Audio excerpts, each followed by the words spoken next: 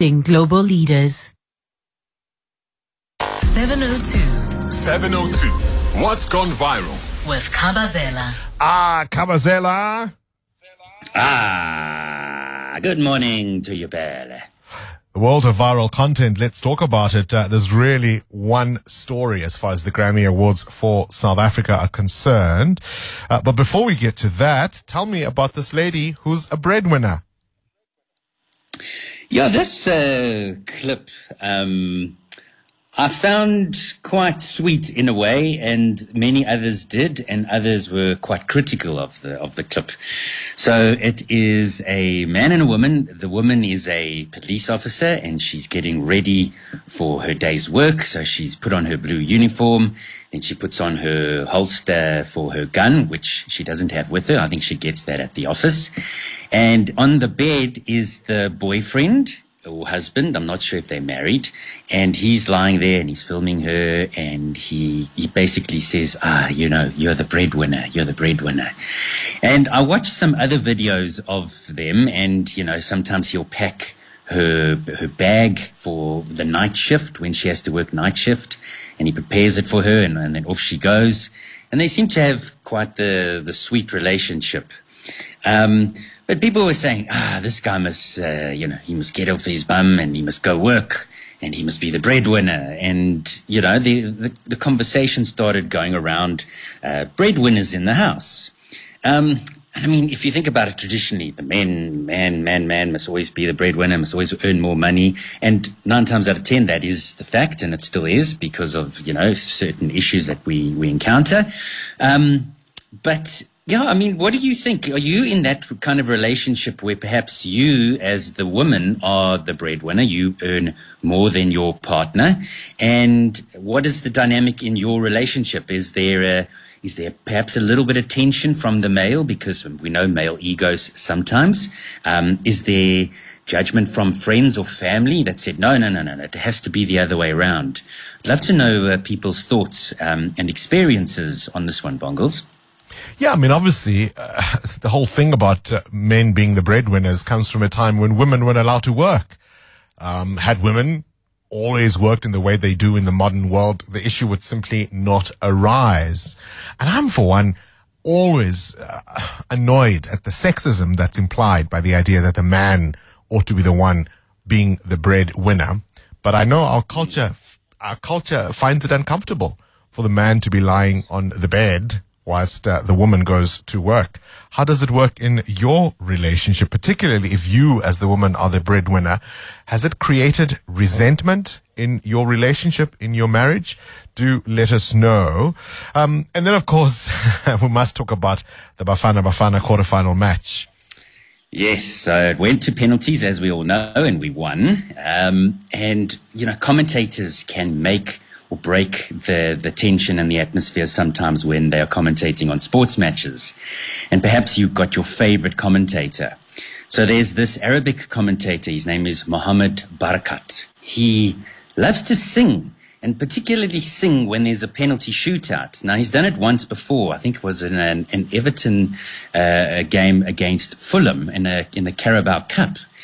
So he decided to perhaps, give a sample of his singing voice again with Cape Verde and Bafana. And now it's the last kick of the penalty shootout, and Cape Verde have to score. And this is what his commentary was like during that moment. Waka waka, waka waka wagner Shakira. Samina mina, waka waka, samina mina sangalewa. This time for Africa. Patrick Williams, Patrick,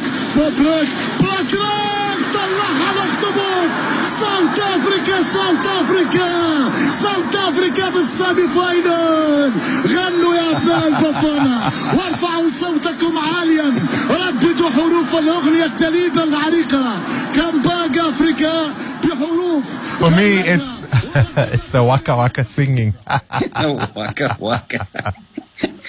Very, very, very cool. So he's got viral with that rendition. So he loves a bit of a sing-off. But even in there towards the end, we didn't get to that part. But he says something about Miriam Makeba. which I also found quite interesting. But I mean, do you have a moment where you've watched your team play and you remember something specifically, something memorable that the commentator had said during that game, and it stuck with you for all this time? What was it? What did they say that stuck with you for all this time? Because some commentators, Bongos, as we know, have got a magic way with words. They've got poetry that they put together, and they prepare a lot during before the game. So yeah, I'd love to hear those as well. Who's the best commentator? What sport? Do let us know on 011 883 0702. 702. Add your voice. Have your say. Let's walk the talk. Mbongani. Again, I'm just going to comment on the commentators. One of the best commentators ever in the world, Peter Drury, football. He makes poetry out of football. No one else can commentate like he does. And the guy from the Olympics, I just forgot his name. He's been a commentator for a very long time. He's one of the best. Morning, breakfast team. Best commentary for me has to be the Xhosa rugby commentary, especially during the World Cup final of 2019 when Mampimbi and Lukanyu tried that try. Shampompo. No, that one did it for me. I mean, the best commentator ever is just Xhosa rugby commentators, especially when there was that load shedding clip that went viral. I still watch that clip. Literally, every now and then when I want to giggle, I look it up on TikTok and it's load shedding. Oh, it's good. That's it. Over.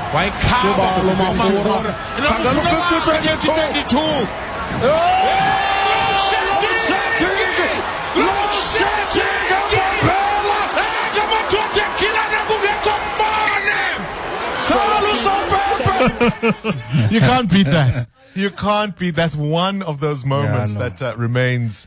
It's a great duo. You know, Kaya Malotana and Lonwabo Mtimka, when they're together, it doesn't matter if it's a domestic game or Springboks, those guys will always deliver. The high energy and all these nicknames that they have for the players. Very, very interesting. And they're almost players. You know what I mean? In terms of the entertainment and the spectacle, they're almost players themselves. They actually do give the game some bit of a color, you know, that commentary behind names and all of that. Amazing. EWN.